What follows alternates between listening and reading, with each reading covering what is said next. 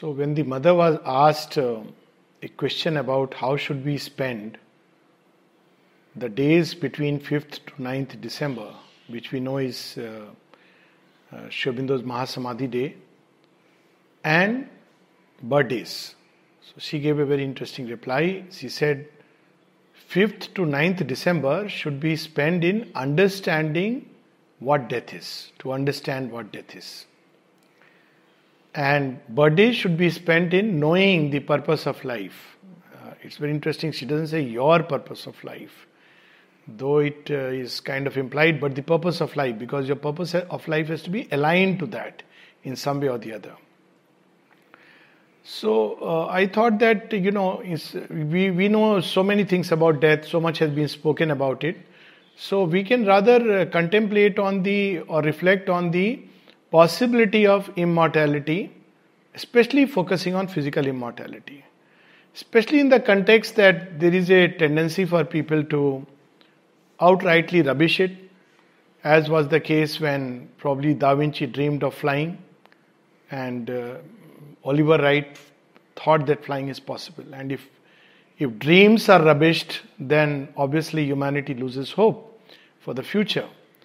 Also, there is another dimension to it, that no dream is ever given to man unless there is in him some kind of a possibility of realizing it. So though people say that, you ask for a boon and you get a boon, but the way I look at it from the oneness point of view, not from a dual point of view, that a boon is granted already, and when you ask for it, it is more like a concession given, because we believe that we have to ask, and it adds to the delight of things. So if mankind dreams of conquering death, it will find a way and means of conquering it. And it is important, because whatever it is, death means a certain loss. It means that we come again, forgetting those whatever effort we had done. And while the imprints of that effort, the impressions do come along, no doubt about it, but it takes time. It's a waste. There is a lot of process which is involved in it. And it contradicts the fundamental truth that if this existence has emerged from the divine, who is himself immortal and eternal, why should the beings themselves be subjected to death unless we say that there is a fundamental division between world and God? That's not the premise that Sri Aurobindo takes. So if world and God are fundamentally one, and this world is a manifestation of God, and the substance from which creation has emerged is the same substance out of which or through which the divine manifests himself in his very many namas and rupas, then there is no reason why eventually this physical substance should disintegrate. There are other analogies also, even in the lower creation, because the gentleman or one of the main pontiffs of Jagannath Puri was heard saying that, Brahma also dies.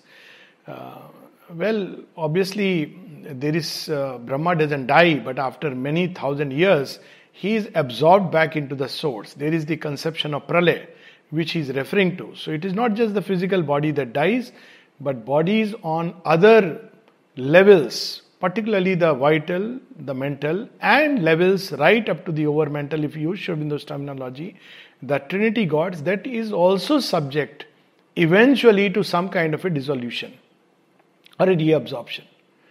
But what he misses out, deliberately or otherwise, is that there are bodies beyond the over-mind planes which are not subject to even dissolution. And this is a well-known thing in Indian tradition. For instance, Pralaya touches this universe, Mahapralaya touches up to the mental world, the lower hemisphere. But it does not touch the supramental worlds, the eternal Golok of Shri Krishna. It does not touch Chidghan Lok, it does not touch Sat Lok, and there are beings there who are not subject to dissolution. So that means that there are beings who are not subject to either dissolution or reabsorption. Krishna there is no Mahapralaya which can take away Krishna. Yes, Brahma, Vishnu and Mahesh, yes, the Trinity does according to the Indian thought. So there is a possibility which already exists in creation, within the manifested creation. Of course, there is the manifestation in time and there is the eternal manifestation. That's why it's called eternal manifestation, where there is nothing even corresponding to death or dissolution. There is no reabsorption. Sachidananda Swarup. So it doesn't dissolve. So this possibility is there.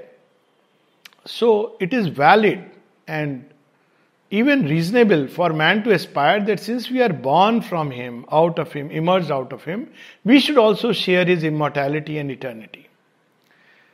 And this aspiration has pursued man throughout the ages, not something new.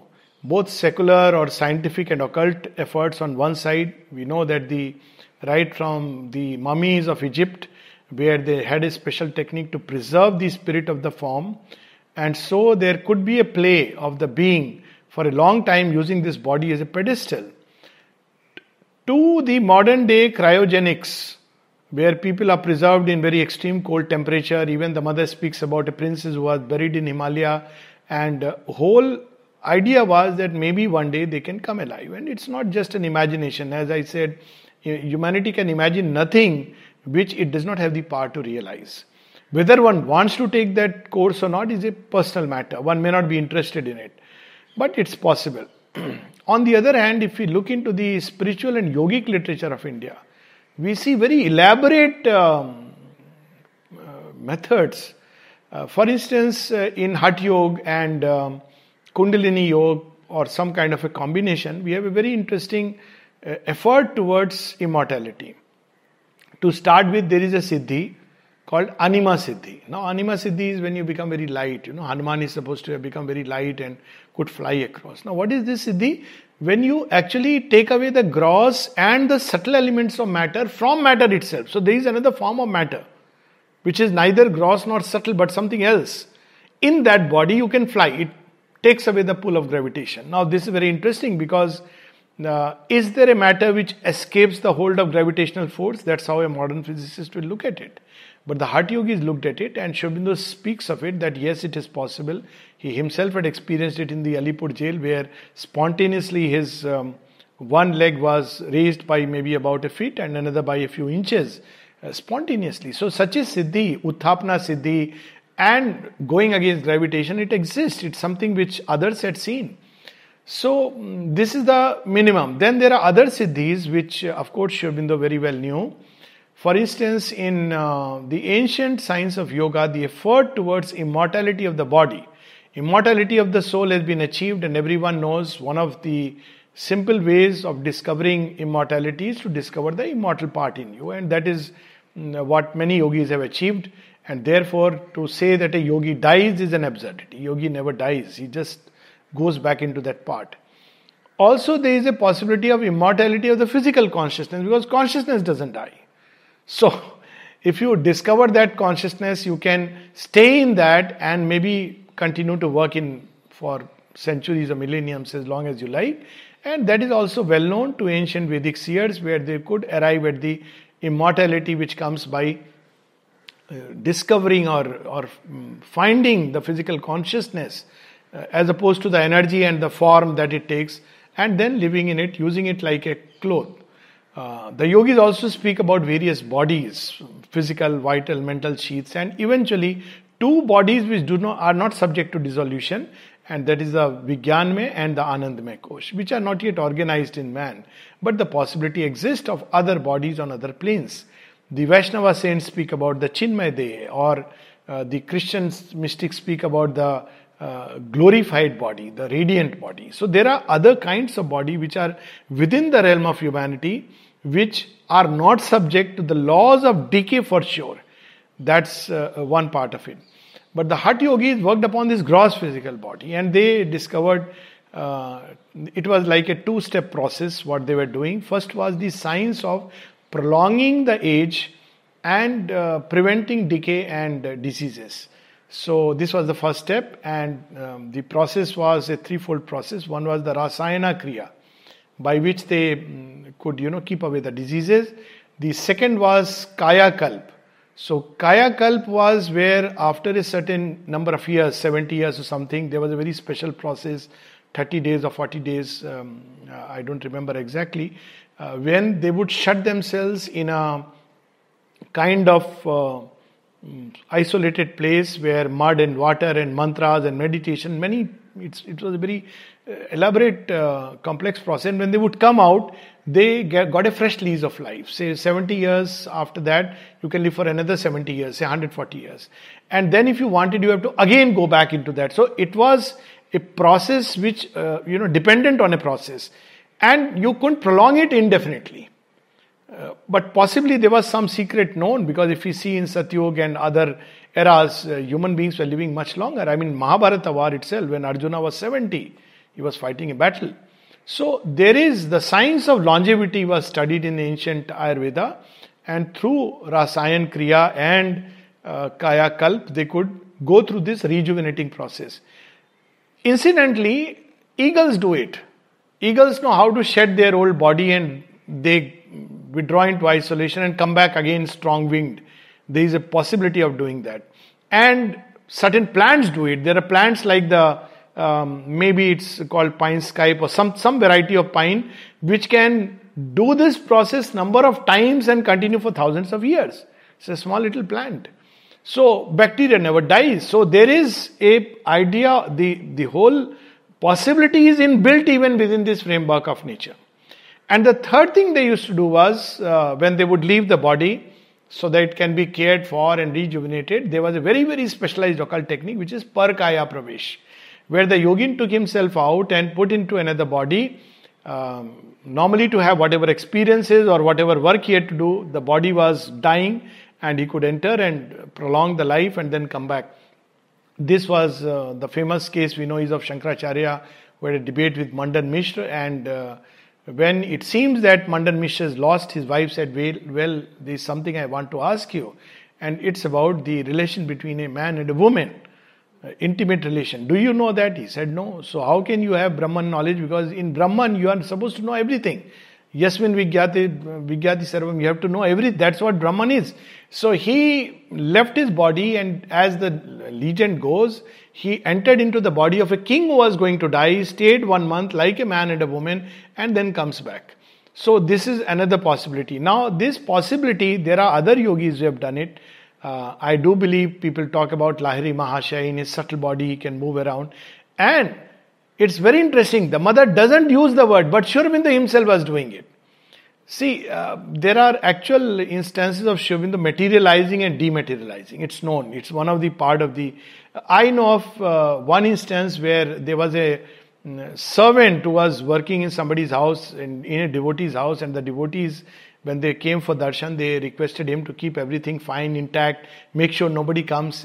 And when they returned back, they said, everything is fine. He said, yes, and there used to be this Babaji used to come and take care of everything.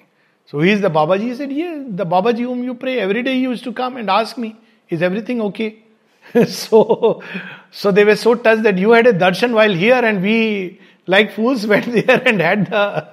So this materialization and dematerialization is also documented in this famous book, The Lost Footsteps, where this man in concentration camp could actually see the material manifestation of Sri Aurobindo, who used to come and gave him a series of talks, and he would dematerialize.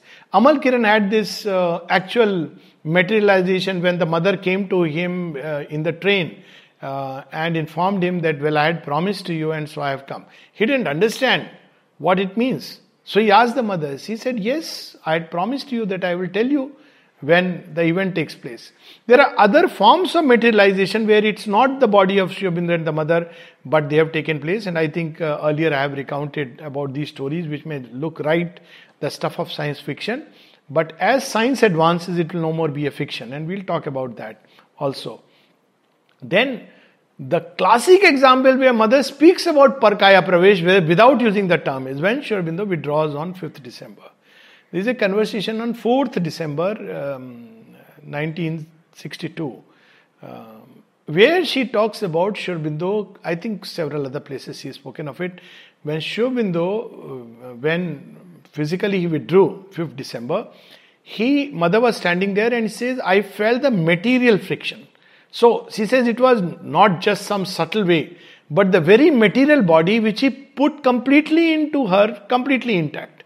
So this is one example where she speaks about the Parkaya. It's a Parkaya Pravesh, where he entered into the mother's body, but she says something very interesting. He says, however, though he is fully within me, he is equally outside, available, just as the avatar of the Absolute, or the manifestation of the Absolute, which is called as avatar in India. He is also there. And he is simultaneously, it's possible for him to visit many places, which he is doing, which we know that, going by the experience of many disciples, that he is doing. So this is one classic example of Parkaya Pravesh. I also believe what Pavitrada did, putting himself completely intact into the mother, materially, right down to the consciousness of the cells, is Parkaya Pravesh. Now, unfortunately, or rather, fortunately, they don't use the word. So we have this tendency to sometimes believe that, what Mother and Sri Aurobindo were doing was totally disconnected. But they knew this process, and Sri Aurobindo definitely was a master of all the possible siddhis. So Parkaya Pravesh, this was to prolong, so he can prolong his existence indefinitely. Then there was second aspect, and that was about the actual physical immortality, and we'll see that also is very interesting. Sri Aurobindo has done it, but in a unique way, and from there we'll approach this process. So there is a siddhi which is known to Hatha Yogis. This was the first part, rejuvenation, prolongation of life, where these three elements were there. There is another which is called as Asmita Siddhi. Now in Asmita Siddhi, which is known in the Nath Sampradaya Yogis, Gorakhnath is supposed to have talked about it. They are tantrics, and what they do is, they, with the power of the mind, create a mental body, which is called a Chittakaya, or Nirman Chit, sorry. They form a mental body, Nirman Chit. And from that Nirman Chit, mental body, they create a Nirman Kaya. And it's based on very solid scientific principles, or spiritual science, because it's the action of the universal mind which creates matter as we experience it. So they can create this. So this is known. So this was utmost till which they could reach. And now we understand when Sri Aurobindo speaks of, or when the mother says in 59, she speaks about first Sri Aurobindo in his subtle physical abode. Now why did Sri Aurobindo take so long? Well, he was not just doing Chit Nirman, but the supramental Nirman. Is supramental, organizing a whole supramental body in which he could dwell. From there, create a supramental body for physical contact. So just as there is a Chitta Nirman and Kaya Nirman. So Nirman Chitta, Nirman Kaya, depending, I don't recollect exactly long back what they speak about it. But same way you can create a supramental, body, like the mental body. And from there you can actually create a supramental physical body for a permanent action. Now how does one do it, and what is the science behind it? Because the stupidest argument that I was hearing with the pontiff who had just read some books, but obviously without any deeper understanding or even a deeper study of the scriptures, was that everything is made of Panch Mahabhut, so it is going to dissolve. This is the standard argument you will hear in traditional literature.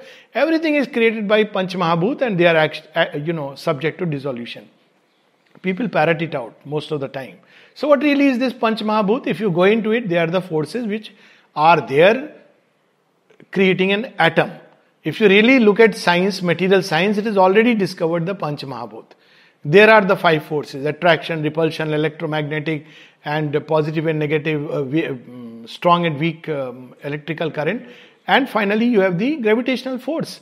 So they are actually the five forces. And if we look at the corresponding analogy, Sri Aurobindo speaks of it in the Life Divine, that what the Sankhya Kapil Muni had spoken about it. He was at once a rishi and a scientist. So what he was describing, and then he speaks about Tanmatra, which is, behind the gross. So Tanmatras are behind the Panch Mahabhut. So that's a subtle body, which is more like a quantum world. And then it speaks about behind the Tanmatra. So it goes on. So now Sri Aurobindo raises this very interesting question, which nobody has raised. And you can try finding an answer in the scriptures. At one point I was struggling, where do the Panch Mahabhut emerge from? So the standard answer given is from Prakriti. So after dissolution, they go into Laya, into Prakriti. Where does Prakriti come from? From Shiva. So she rests into Shiva. That's the end of the story. Now, Sri Aurobindo takes this question at great length. Because actually we talk about cellular yoga, we don't talk about atomic yoga. And the mother several places speaks of this. See, what happens when a body is destroyed? Now I'm talking about the physical body. Where does it go? It goes back to its atomic state. Atoms are never destroyed. I mean, if you destroy an atom, it's chaos. So it goes back to an atomic state. So what happens? The kind of organization which the atoms had, that changes. So what is happening is the atomic organization changes. The fundamental constituents do not get destroyed. You can also go into the energy level where there is no destruction at all. So Sri Aurobindo says, why do atoms get destroyed? Or why do the organization of atomic constituents get destroyed? It's great length, he deals with it. So one thing he says that how does this atomic world, this world of Panch Mahabhut comes into play? Why not? We come back to the original question. That why can't just the bodies be the same way as the divine body? What is the problem? So that's where he speaks about involution, and from the overmind, the moment the sense of separation comes, my body and this body, from the moment it comes, ignorance starts. There slowly the action of the cosmic mind, not just in individual mind, because very often people say mind creates matter. Well, unless you use the word universal mind, it won't be true, because it would mean that with the coming of man, matter is created. Matter is created because, as we experience it, is created because of the action of universal mind and a cosmic sense.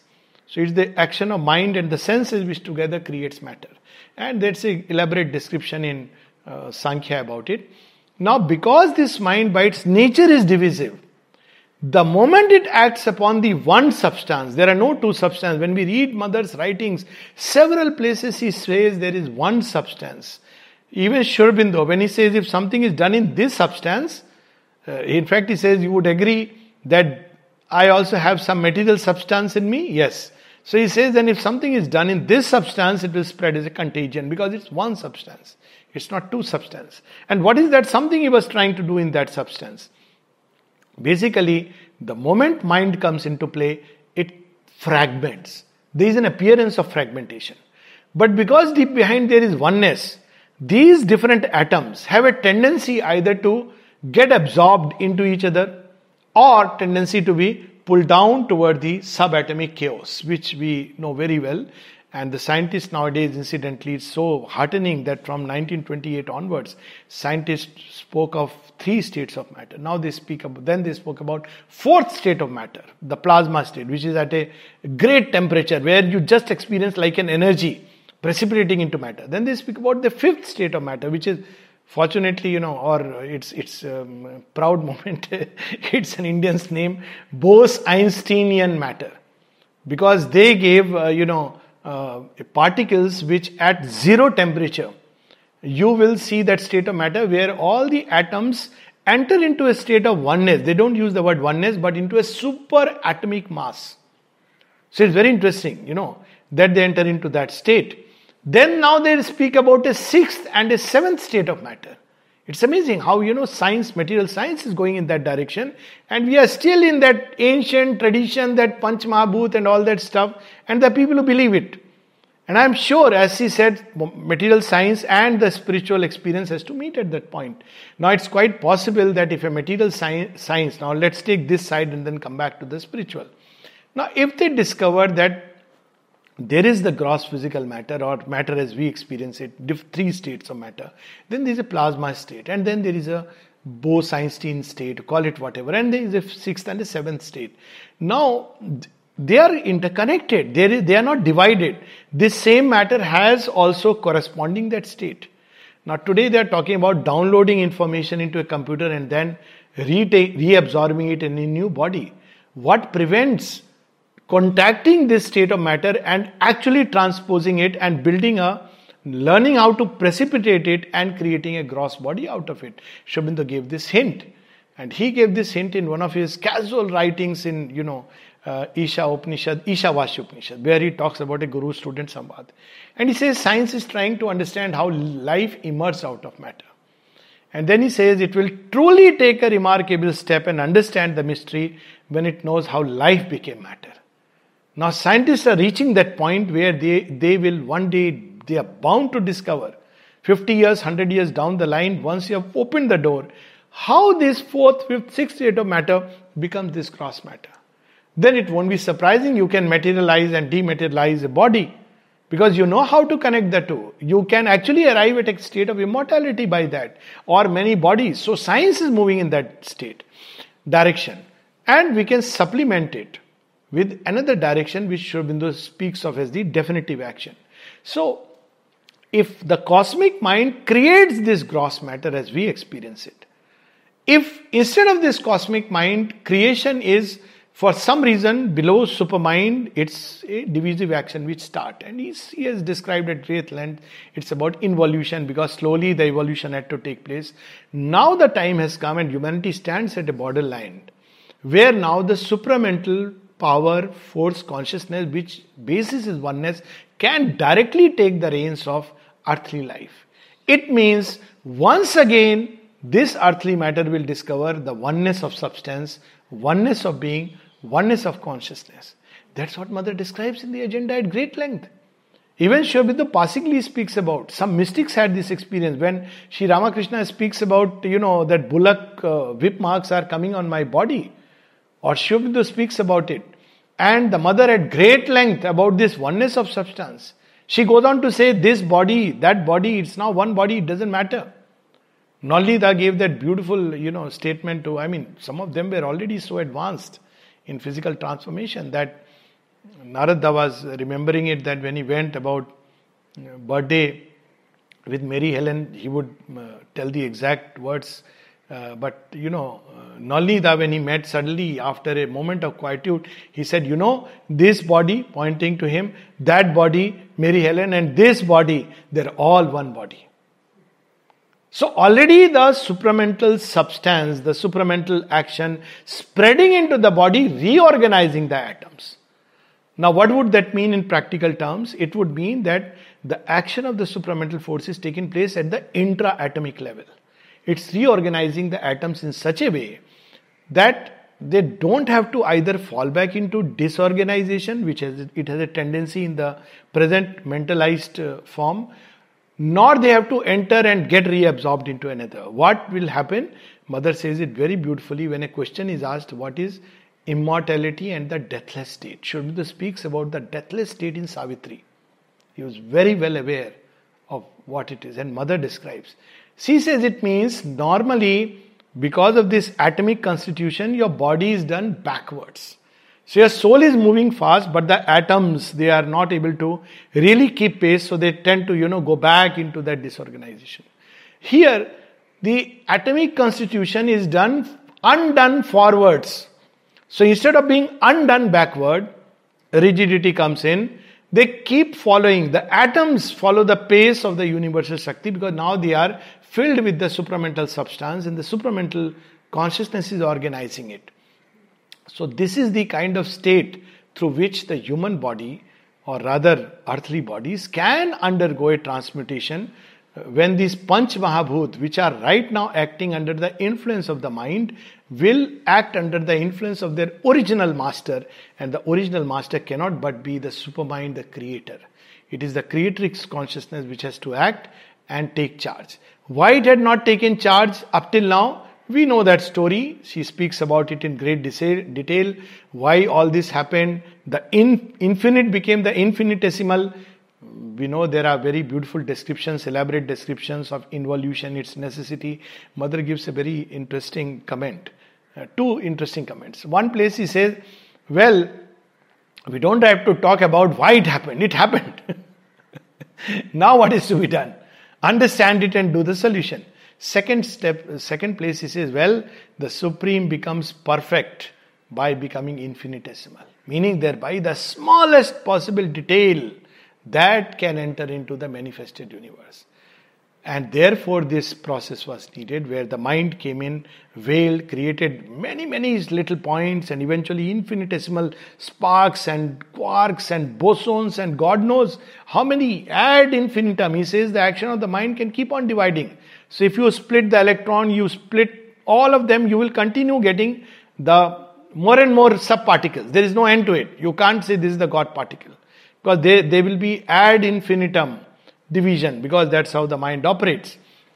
Another very interesting thing, she speaks about is that one is the action of the mind, which keeps creating so many divisions, and second, the below this physical matter, the energy body and the consciousness body. So the process has to be twofold. Because purely if we approach scientifically and just discover the plasma state or a fifth state or a sixth state of matter, it won't work out. You have to discover the energy state and the consciousness state, bring in that higher consciousness, the supramental consciousness, and mate it with the physical substance.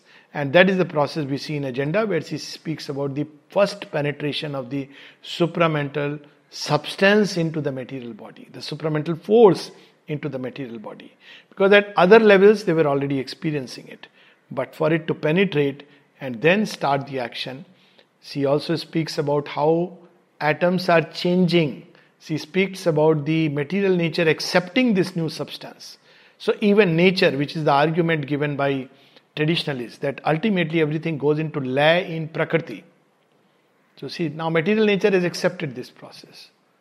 It says, all right, I am ready to change. Which means it accepts this substance and integrates it with the atomic constituents. Because it's material nature. So it's may sound like a fiction today to many persons, and they have a right to believe it's a fiction. But the truth of the matter is that if this is the end of everything, if the bodily death is the last end of all our efforts, then creation is vain. And if creation is vain, then the whole conception of divine, call him whatever, nothing or something or everything, is vain. Because the master artist cannot be satisfied with an imperfect product. So this line some others will take, a line which is also consistent with tradition. So when people talk about tradition, they should know there are two kinds of tradition. One tradition which talks about the vanity of earthly life and the eventual truth of what is beyond. There is another tradition which talks about the perfection of terrestrial life, in which we have many ways, the Asura's way of immortality. Now it's very interesting, Asura asks immortality from Brahmaji. Brahmaji can't grant it because he is also subject to dissolution. That's why. So Asuras couldn't reach the supramental and beyond simply because you can't reach there with the ego. So we can look at it in a new light. So they've tried physical immortality in their own way. But any attempt at physical immortality without the supramental consciousness will always be conditional. You can prolong life. You can make yourself immune from many forms of disintegration. You can live for 1,000 years, 10,000 years maybe. But Sri Aurobindo wants to go one step further. Completely free the material substance from the conditioning of the mind. It is the action of the mind which has conditioned it and the senses, mentalized senses, to perceive and experience material reality or form material reality in such a way. But when the supermind takes charge, the whole thing is bound to change.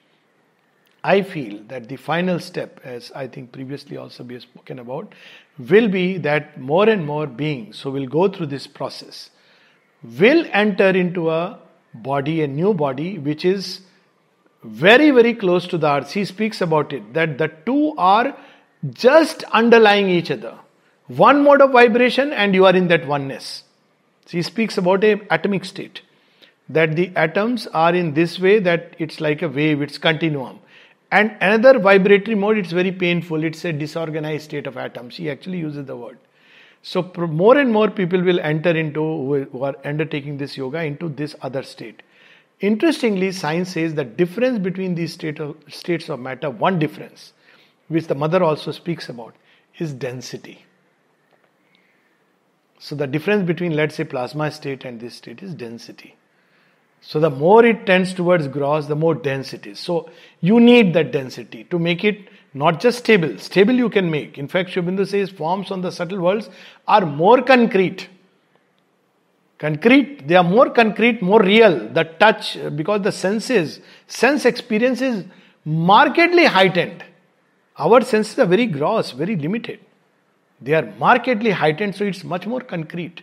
You can grasp a reality much more deeply and holistically. But you need density, and this is the last problem that Mother was grappling with.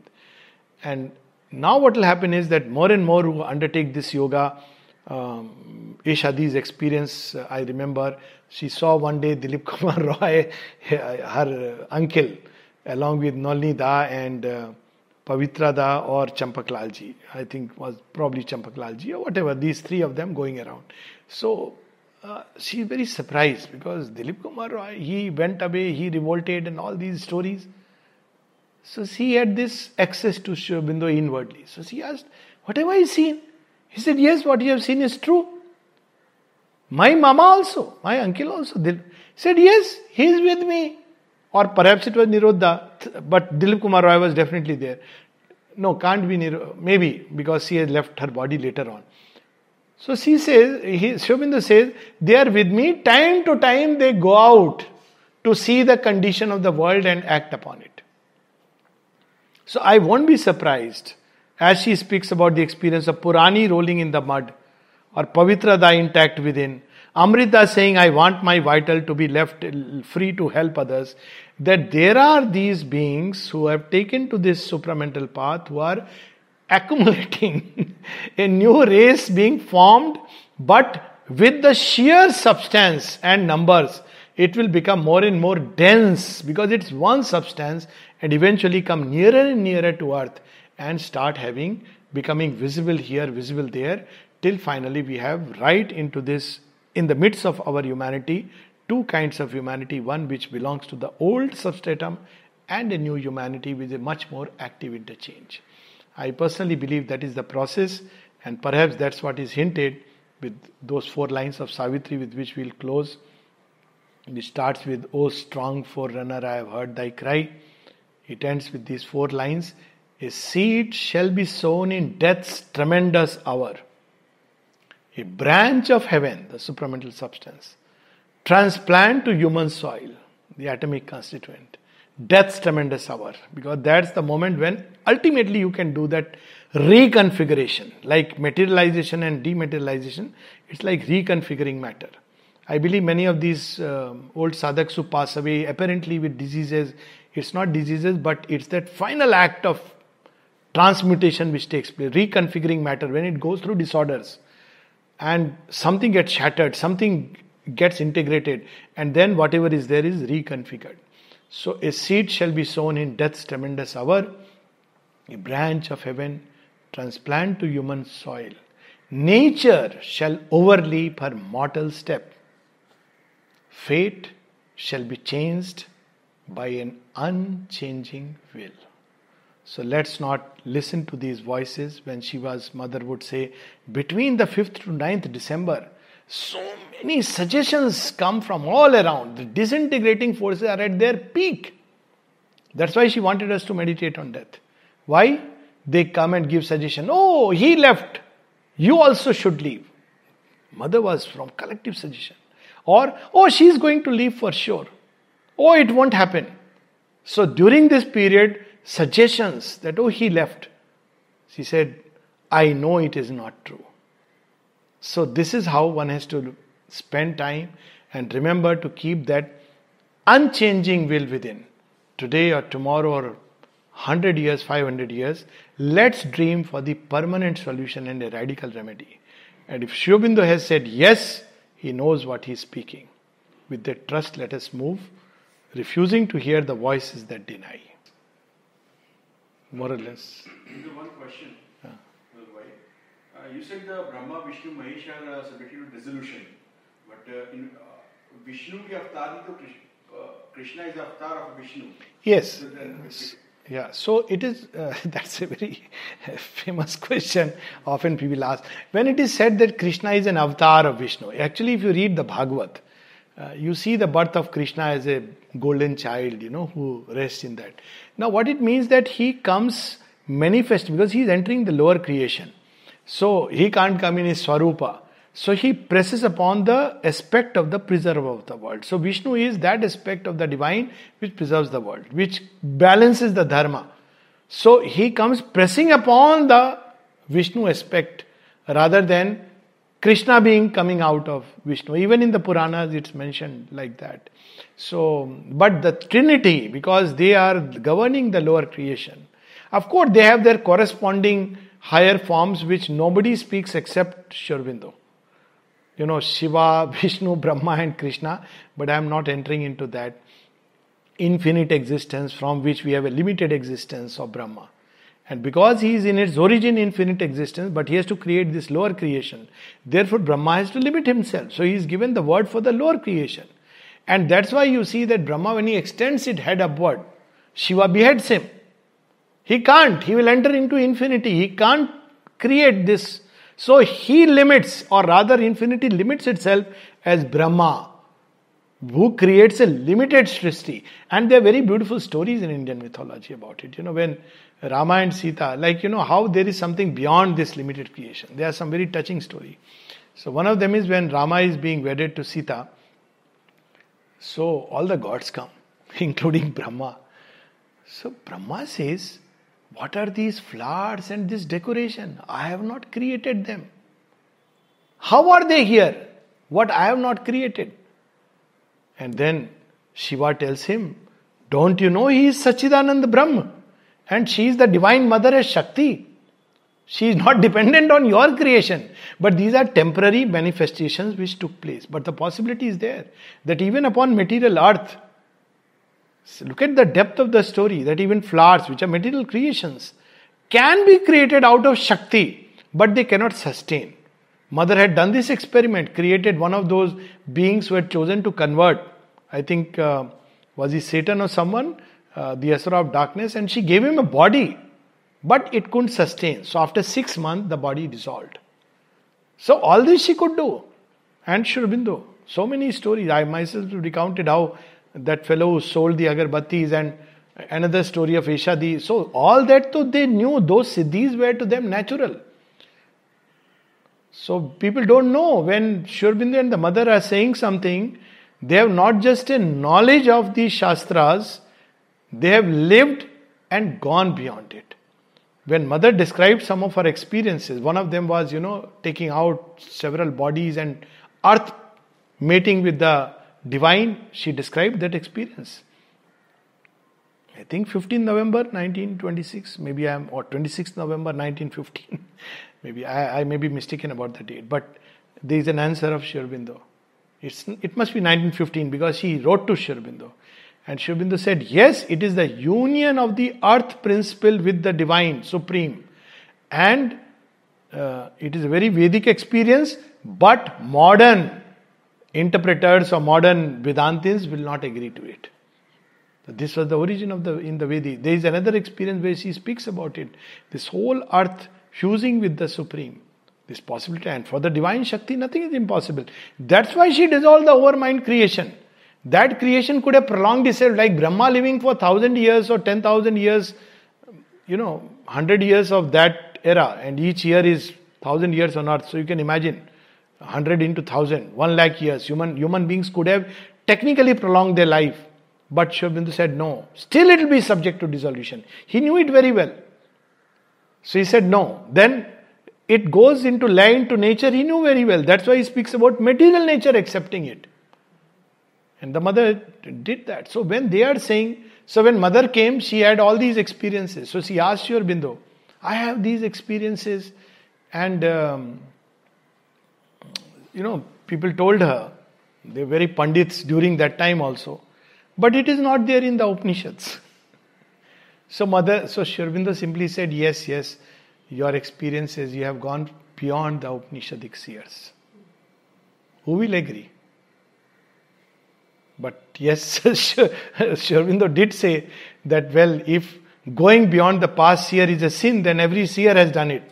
Buddha did it, Sri Krishna did it. Yes. So my question is, this new world is born and transformation of matter is going on. What can we do? That is the simple part. That is a beautiful question, how we can participate in it. Yes, mother said that very clearly. Now all this is to understand, to answer to the technical mind and the traditional mind. Actually, technical mind will agree. Nowadays, scientists are agreeing that's possible. But the traditional mind which does not agree because it's stuck to the scripture and the word of the scripture. And as I said, there are hints in the scripture which he doesn't want to see. Because it's convenient to go into dissolution and escape. This is tough. So it doesn't want to agree, and it's a comfort zone. When mother was asked, it's very difficult. How do you expect us to do it? She said, my child, who is asking you to do it? So what do? You open yourself to me. And she says, this body, in the same conversation, I think 4th December and later on also, she said, my body was given for this purpose to do this transmutation. Because she has to configure while her body is still living, which is very difficult. You don't configure, things like that. And she was configuring because she also needed to be present in the entire. So it's not just a cellular yoga, but an atomic and subatomic yoga which was going on. We don't talk about it. So she said, my child, you are not supposed to do it. My body was given for this purpose. And hasn't Sri Aurobindo told you? You will receive it from me, just open to my influence. And when Sri Aurobindo was asked this, why can't it act on any other body once the supermind is there? Why only on Sri Aurobindo and the mother? Sri Aurobindo said, well, it sounds very simple and logical, but all those who have tried landed into a horrible cropper. And then he says, just try it. When Niruddha says, so you mean man is not going to transform it by his own efforts? Sri Aurobindo says, just try it. It's impossible. So for us, the take-home point, which is what fortunately the devotees understand, they don't go through this complex mental process. They just have trust that Mother and Sri Aurobindo have said so. We have to open to them and the process will take place. And those who have taken this journey see the process and know the process. To whatever extent, to whatever degree. Of course, the ultimate, as I said, takes time. It's not just a question of configuring one computer, but it's a question of configuring the supercomputer or the mental computer which was governing this earthly creation. It's going to take time. It's collective millions of years of, and with viruses in it, viruses of all kinds of mental suggestions and impossibilities, denial, doubt. So all that has to be washed away. It's going to take time. But for us, it's very simple to trust and open to her and receive her. At the same time, do, as he said, some self-enabling sadhana. So let the body become more receptive, the mind become more receptive, more open, and to light the flame of aspiration so that there is a purification process to reject doubts, denials, fears which stand in the way. So this is a simple take-home point for us. And it will be done for us. That is the great assurance. And she says every time the avatar comes is to redeem matter. That's what is meant when Christ says that by my blood I have paid for your sins. Why? Where is the sin? She says the imperfection of man lies in the imperfection of matter. The problem is there. You take a material cloak, even you may be a great saint. You have those tendencies because matter is imperfect. That's how they looked at it. That matter is imperfect. It's not about karma and all these. We have been fed on that milk. Matter is imperfect. You enter an imperfect medium. Even a good light enters into a distorted medium. It gets distorted. It's very simple. But deep within we are all divine. That is the saying of the great scriptures. Thou art that. But how to give, this dissonance? Deep inside we are divine. Outwardly we are wicked. Humanity. And we put the burden on man's karma. As if man was the author of his fate and he created the creation. Well, it's because the medium in which we enter, the clothes that we wear, mind, vital and body, gets that imprint. It is by its nature imperfect. So what is the law of karma? Well, the soul enters every time to make it a little more perfect. So from age to age we come, from life to life, we take this perfection individually and to some extent collectively, unknowingly, 1 inch forward. That's why in Sri Aurobindo's karmic theory, there is no regression, retrogression. There is a constant evolution. I think we'll stop here. Thank you so much.